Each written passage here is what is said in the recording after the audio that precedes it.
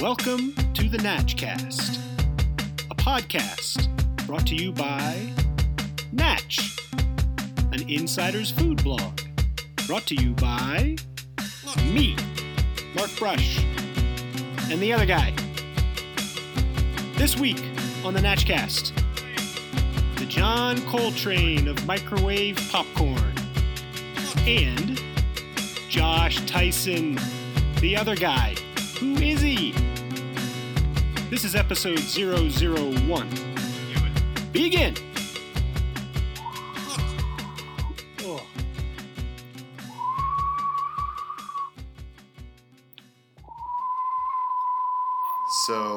So this is the part where we start, and I ask you, what are you drinking?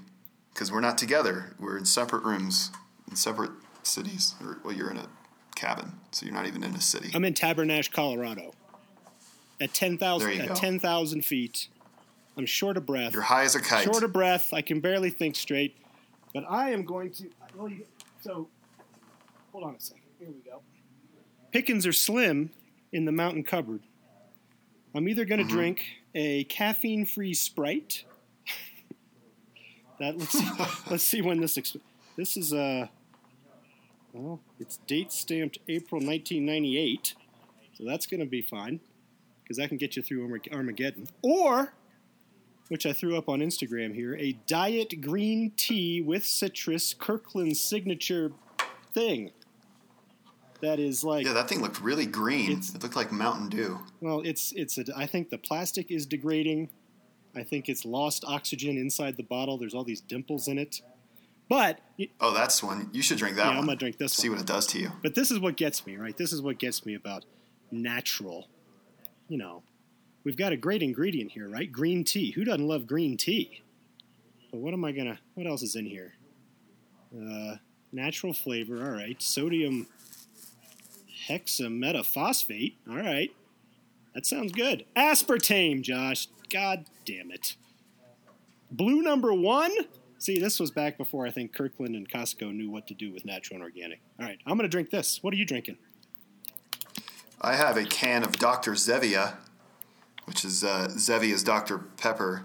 And this is naturally flavored. This is a more natural beverage, I think. So we got carbonated water, erythritol. Arithmetic. What's erythritol? It's an alternative natural sweetener.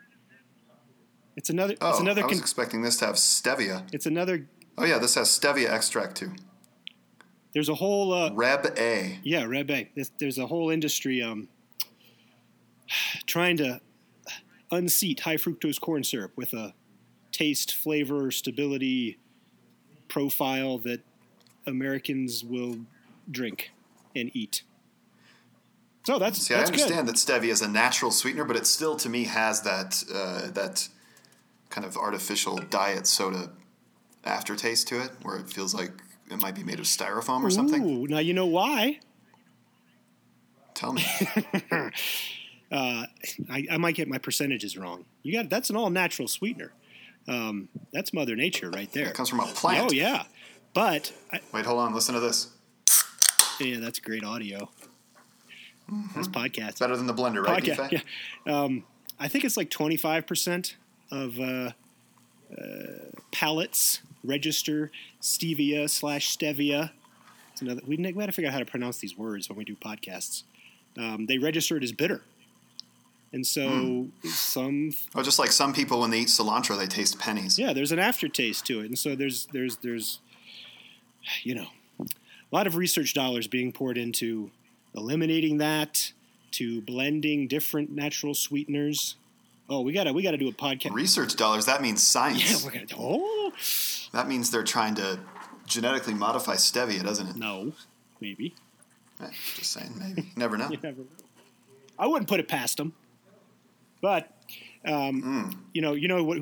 We should give a shout out to Zevia though too for being one of our Twitter followers. Unless we've had a rash of unfollowings. Oh yeah, but they're not a sponsor. We'll see if they come through with a sponsorship. Yeah, we'll put that back in if you guys sponsor, all right, Zevia? Right. But I tell you what, if you do sponsor this, Zevia, I am enjoying the hell out of this Dr. Zevia.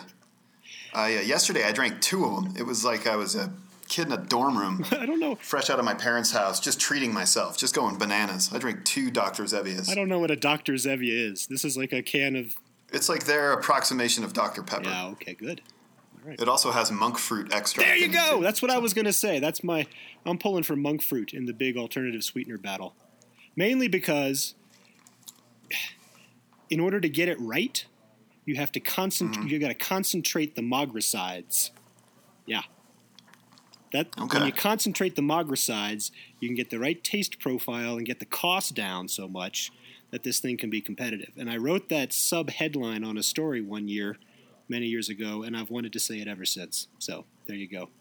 Congratulations. You're welcome. Well, so this Dr. Zevia is really just like a battleground in a can because we have 3 different natural sweeteners jockeying for sweet supremacy. Yeah, you bet. That's the smart brains in alternative sweeteners know it all. It's all in the blend. You got to get that blend right. Don't put your eggs in one basket. I can't believe this thing has 0 calories. This can has 0 calories. I don't like that though. Everything should have some calories. Yeah, it just doesn't seem right. What's that? I mean, yes, some of these things should have calories. How do you extract? What can you extract from a monk fruit without you getting any calories? How are you not capturing calories? Concentrate the magricides, like I said. I bet there's 0.01 calories in this thing. I hope so. Everyone who's listening to this probably knows who you are because you're not internet famous, but natural food world internet famous. I mean, you're a kingmaker. Let's start there. Let's talk about... I beg to differ. Mark Brush Kingmaker. No. How did that come about? I don't want... Yeah. Really? All right. Well, we don't have to. You're just fun to embarrass. That's all. I'm a little embarrassed right now. Put on the spot. Yeah, a little bit embarrassed. No, you don't need to be. No? You should be proud of yourself. Okay. You're a hard worker. I try. And so bright.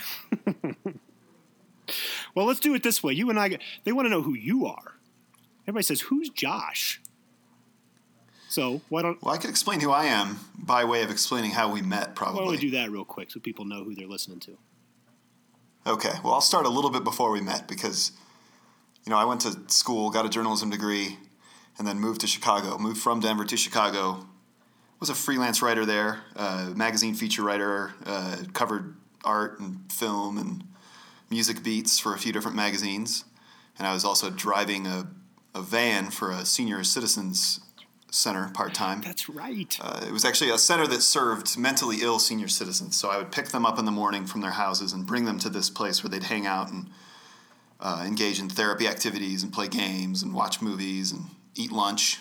And then I'd go to a gallery, go cover my beat, whatever, do some writing, then come back and take them home.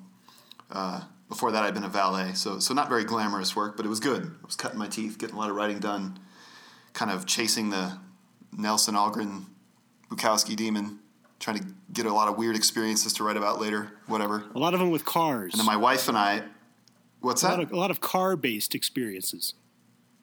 Driving, yeah. And the bus that I drove for the Senior Citizen Center was a large bus. It was like a 16-passenger Econoline 350 Ford bus with a wheelchair lift. You need a commercial license for that? Nope. It was just under the requirement for a commercial license. Okay. I did have to go through some training on how to use the wheelchair lift, though, and how to strap people in. There were these special seats in the back. So that was fun, or whatever. And then my wife and I decided we were either going to move to New York or move back to Denver because we wanted to have kids. So we decided to move back to Denver. Oh. My wife got pregnant almost right away. Yeah. I think while we were in Costa Rica, we took a little break in Costa Rica, and then... That's enough. So she was pregnant, and I didn't have a job, and, the freelance stuff I was picking up was paying pennies. I was really in a dark, despairing place, and so then I got an interview with this advertorial fine dining magazine called Dining Out, and who should interview me but Mark Brush, and another wonderful person named Carl Hopkins. But I think it was the first job interview I'd ever had where I felt like the people who were talking to me really understood me a little bit, and we clicked. There was like a couple weeks where I didn't know, and then you called me, or you sent me an email asking if I could come back to the office, and you said that you'd make it worth my while or something. It was a little vague. It didn't necessarily say that I'd got the job, but you're like, I think I can make it worth your while. Sounds like me, right? Like, wow, yeah, it was infuriating but exciting, and then I got offered the job, and we worked together for maybe a year. Just a year. And then I think so. We moved offices. We had a lovely office on the Johnson & Wales campus in East Denver. And then we got kicked off campus, some sort of tax problem. And then we ended up relocating to the basement of a condo building that was owned by one of the founders of Dining Out. And so I remember that. it wasn't long. It didn't take you long. You looked around, saw that we were in these terrible little basement offices, and you split. You quit. Yes. Real ballsy, too. No prospects. You were just like, fuck it, I'm out. Recurring theme in my life. Things got dark. And I think I started freelancing for New Hope at that point, and that's sort of my first taste of natural products. We should tell, for new listeners, natural products is pretty much just what you think it is. It's all of the foodstuffs that are labeled natural or organic or non-GMO or have some sort of health angle. It's the industry of making those products. And so I think some people, when they hear natural, they kind of get it, but there is a whole industry built around this. And it's sort of a subset of food, but it's the fastest growing piece of food dramatically. A lot of people are beginning to think that the whole food industry kind of just shifts into that. You stop making synthetic things as much as you can. And so that's what we're talking about. It's like organic yogurt. It can be functional ingredients, like when you bake some sort of health thing, like an omega-3, you put that into a waffle or something. Non-GMO is big. Supplements, dietary supplements are a big part of the natural products industry. Because think about these sort of health food stores that began to flourish out of Woodstock. I always go back to Woodstock for this stuff because it seems very contrarian, right? Sort of countercultural. We're going to do things our own way, forget the bureaucracies and the systems of big business. So all that's baked into the spirit of natural products. And anyway, that's has nothing to do with what you were asking me about, which is during that time when you were still at Dining Out, I started freelancing for New Hope, which is all about natural products. And that led to... And we could mention, too, that you ended up at New Hope because Cara Hopkins, who also worked with us at Dining Out. That's right. She left Dining Out and went to New Hope. A lot of people have gone to New Hope. It's very incestuous. Yeah. And second kid came, I said, let's get a job and benefits. And I loved that topic. So I was fortunate enough to get a position there. And I ended up as, I think I was editor-in-chief. I don't remember the titles. Editorial director. I don't know. It was a thing. I was the editor in charge of a publication called Nutrition Business Journal, which is sort of this insider's guide to natural products. And the subscribers were CEOs of food companies, and they'd run the gamut from somebody you would associate with natural products like Annie's to big shots at Pepsi who wanted to understand the food trends happening in natural. And out of that, did a bunch of speeches, did a lot of research and consultative type work, became a kingmaker. Yeah, that happened. Oh, yeah. I still can't live that down. But eventually I got restless there as well and wanted to do something of my own volition. And so that's what I'm doing now, and that's how we've come back together on Natch. Yes. And I should say that I left Dining Out, I think 3 years ago almost, and I've been running a magazine called UX Mag. So I've been in the tech sphere steeping myself in experience design, which kind of like natural foods is a very broad, nebulous realm where, maybe it's not like this in natural foods, but where everyone's interested in the same things, but not everyone speaks the same language. Not everyone understands the landscape in the same way. Right. It's kind of ill-defined, a little confusing, but super hot, just like natural foods. Everyone's into experience design right now. There's a lot going on. Well, let's bring them together. Of no interest to anyone listening. What's that? No, of course. Food. Well, we can bring it together. I mean, just for example, I'm going to plug Quinn Popcorn here too, because I think I didn't realize it was a Boulder-based company. I bought a box of microwave Quinn Popcorn in Los Angeles, and opening it up, I was immediately reminded of Nest Thermostat, which is considered a really big win in the realm of experience design for multiple reasons. I mean, the interface on a Nest Thermostat is incredibly intuitive, and it's not fussy at all. I mean, there's really just, you kind of spin the casing of it to select, to make menu selections, and I think you just press on it to secure your selection.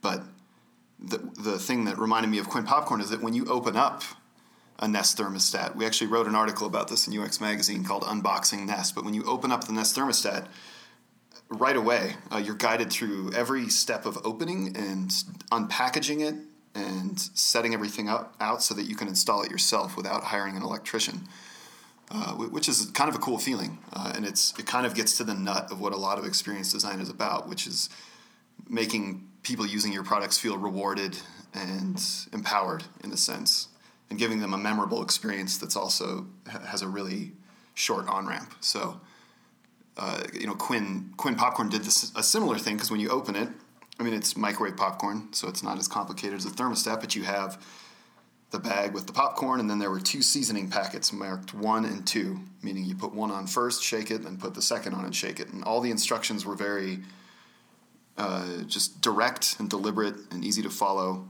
And even though it was just making microwave popcorn, it was a rewarding experience. Although they still, and I don't know that anyone will ever be able to fix this, probably due to the different voltages on microwaves, but that problem of not knowing when it's quite done. You're supposed to listen till there's 2 seconds between pops, but you never know, like, because you'll hear a pop, and then maybe 3 seconds will pass, but then you'll hear like 6 or 7 pops, and then you wonder, do I count that 3-second Those damn gap? pops. When should I start counting? Yeah, those pops. And then inevitably you end up with a little bit of burnt popcorn. Yeah.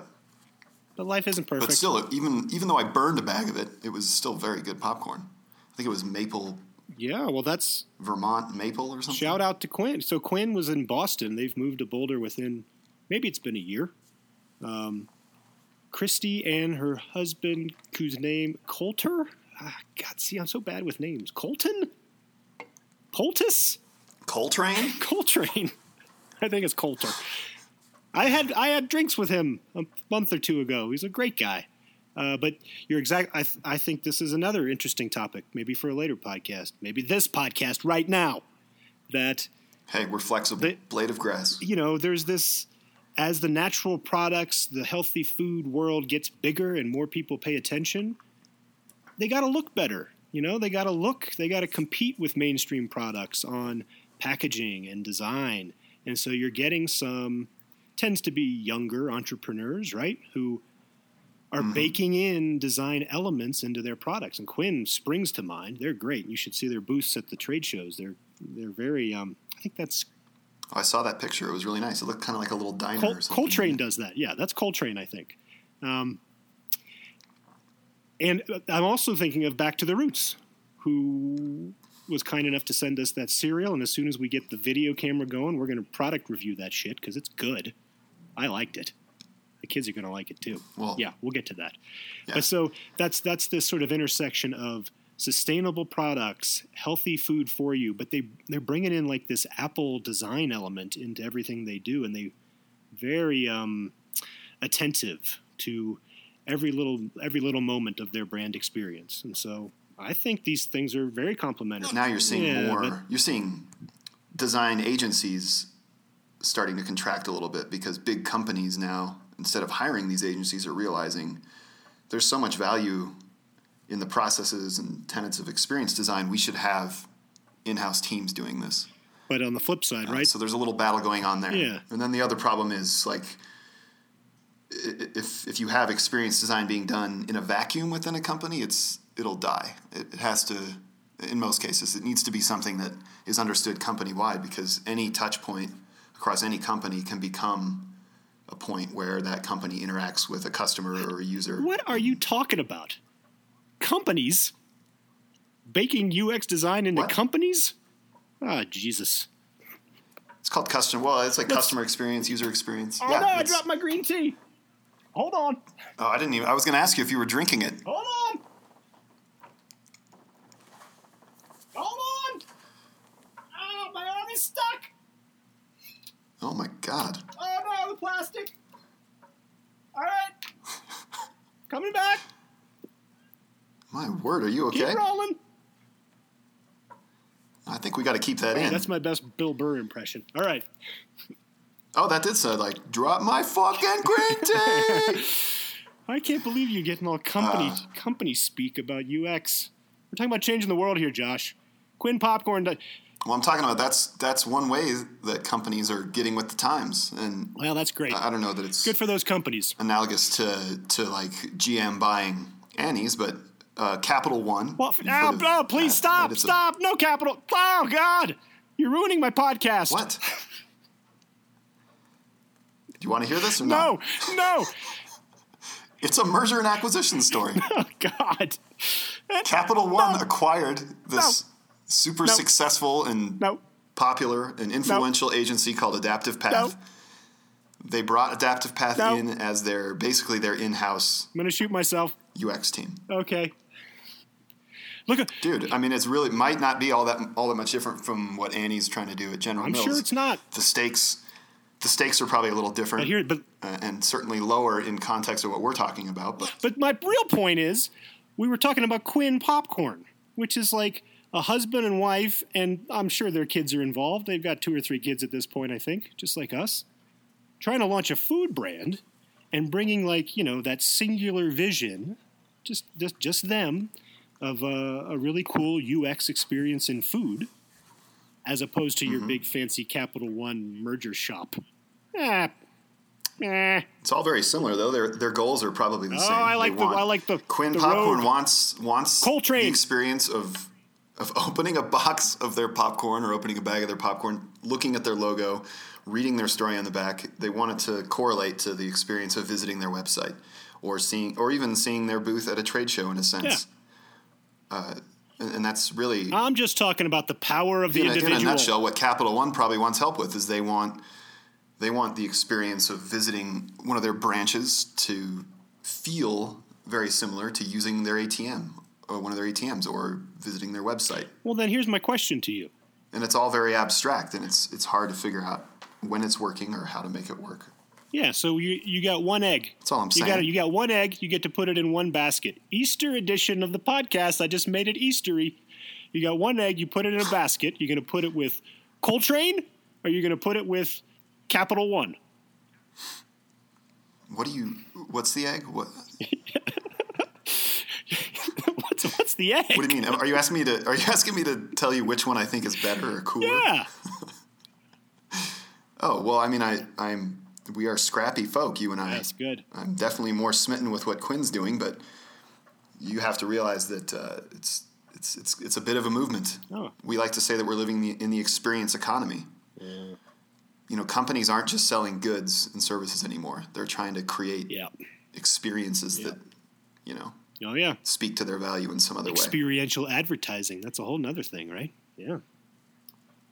Yeah, well, we're going to blow the doors off it, bro. All right.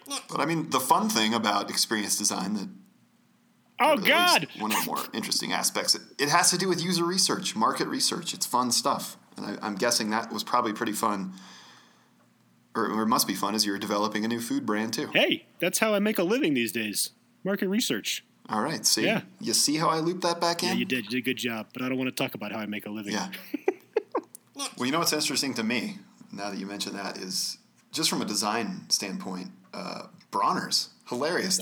Good point. That it's so successful because their labels break many cardinal design rules. You couldn't get that label Probably through Capital just One. Like way too much information. Yeah. Well, no, you probably couldn't. But I think what I have no idea if they realize this, but what I love about it, have you seen the movie Kingpin? Oh, yeah. Just stay with me here. You've seen it? So you know that scene where it's after he and his friend pretends to mug his landlord, and he throws the hot coffee in his face, and then they meet back in his apartment, and he's paying his friend. Right. Because the whole thing was he was going to rescue his landlord, and so she wouldn't make him pay his late rent. But anyway, he says, "Hey, Roy, I got a shit. You got something to read?" And all Roy has is like a shampoo bottle, so he throws it to him. He's like, "Head and Shoulders, man. No, I read this already."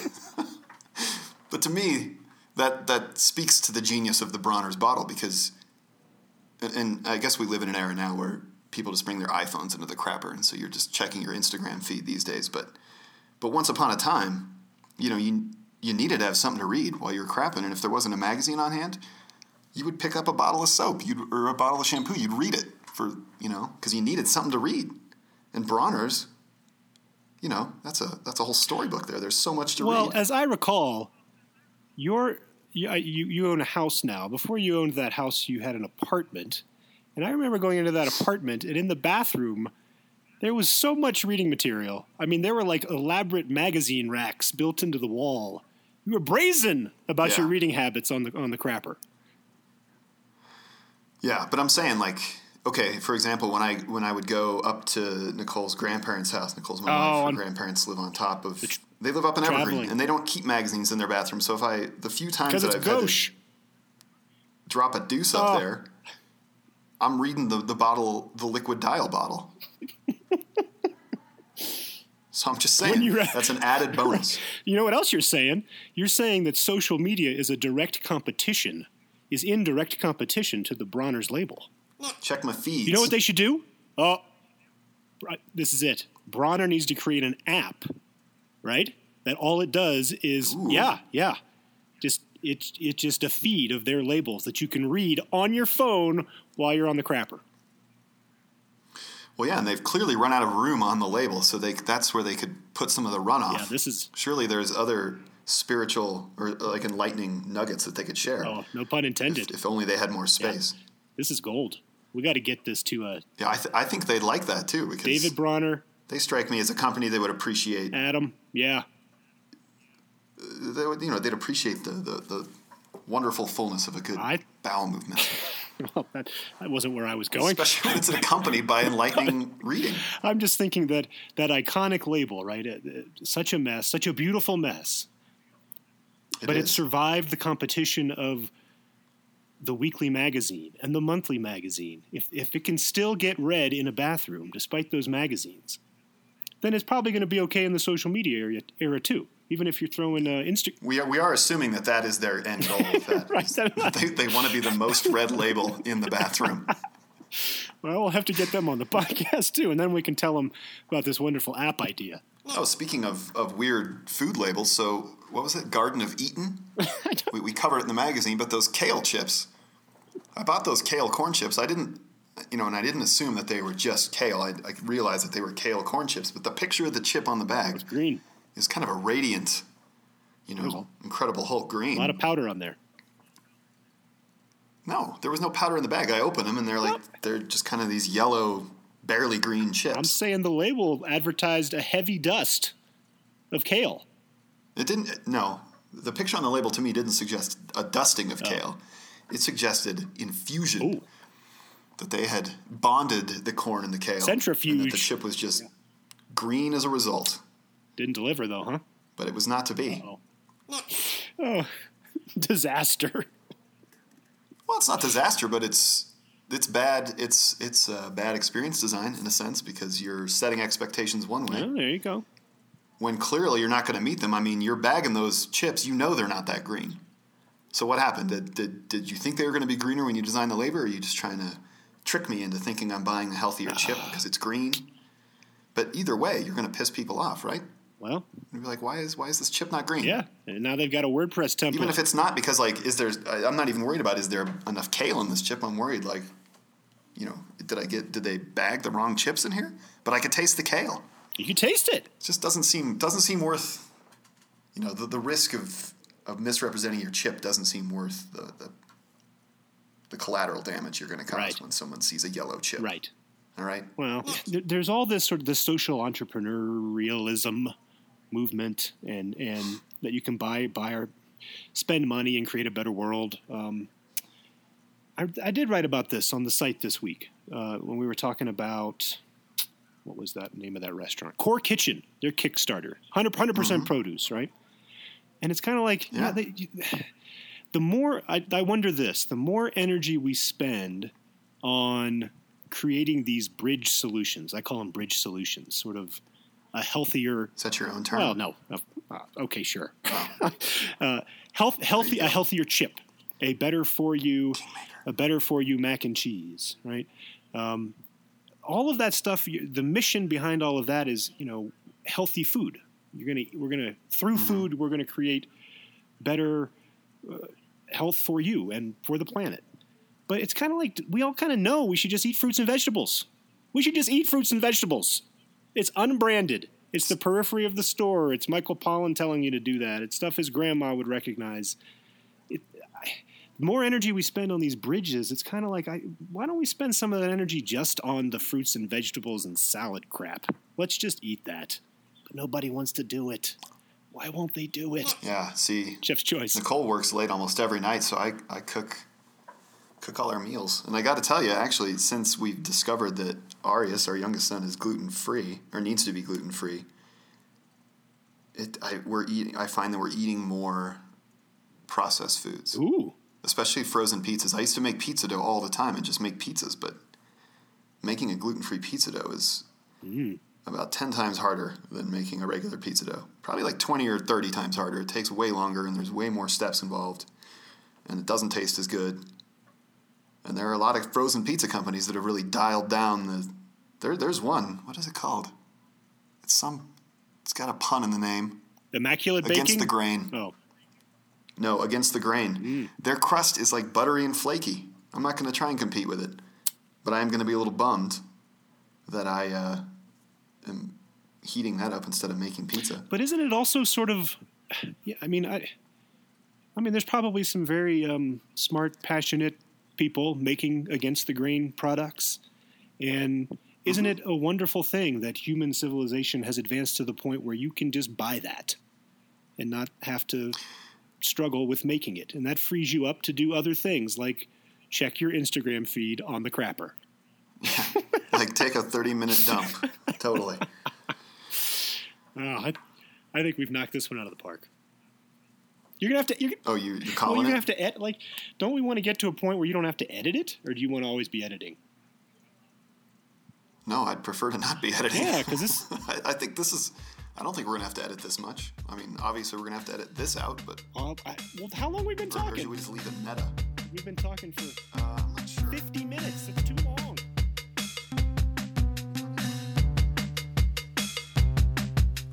Thanks for listening to the Natchcast. It's pretty fun, right? Natch.is. It's where we live. Go there. Read every article that you see. Listen to some music that we posted. I think there might be some video stuff up there too. Cornucopia of content just for you.